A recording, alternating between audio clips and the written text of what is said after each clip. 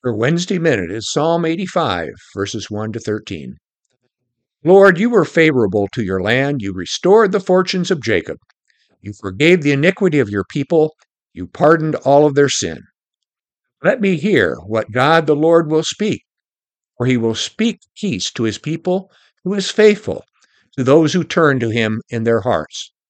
Surely his salvation is at hand for those who fear him, that his glory may dwell in our land. Steadfast love and faithfulness will meet. Righteousness and peace will kiss each other. Faithfulness will spring up from the ground, and righteousness will look down from the sky. The Lord will give what is good, and our land will yield its increase. Righteousness will go before him, and will make a path for his steps. Here ends the reading. What beautiful words! Righteousness and peace will kiss each other. Spoken less poetically, when people live in justice and treat each other fairly, peace prevails.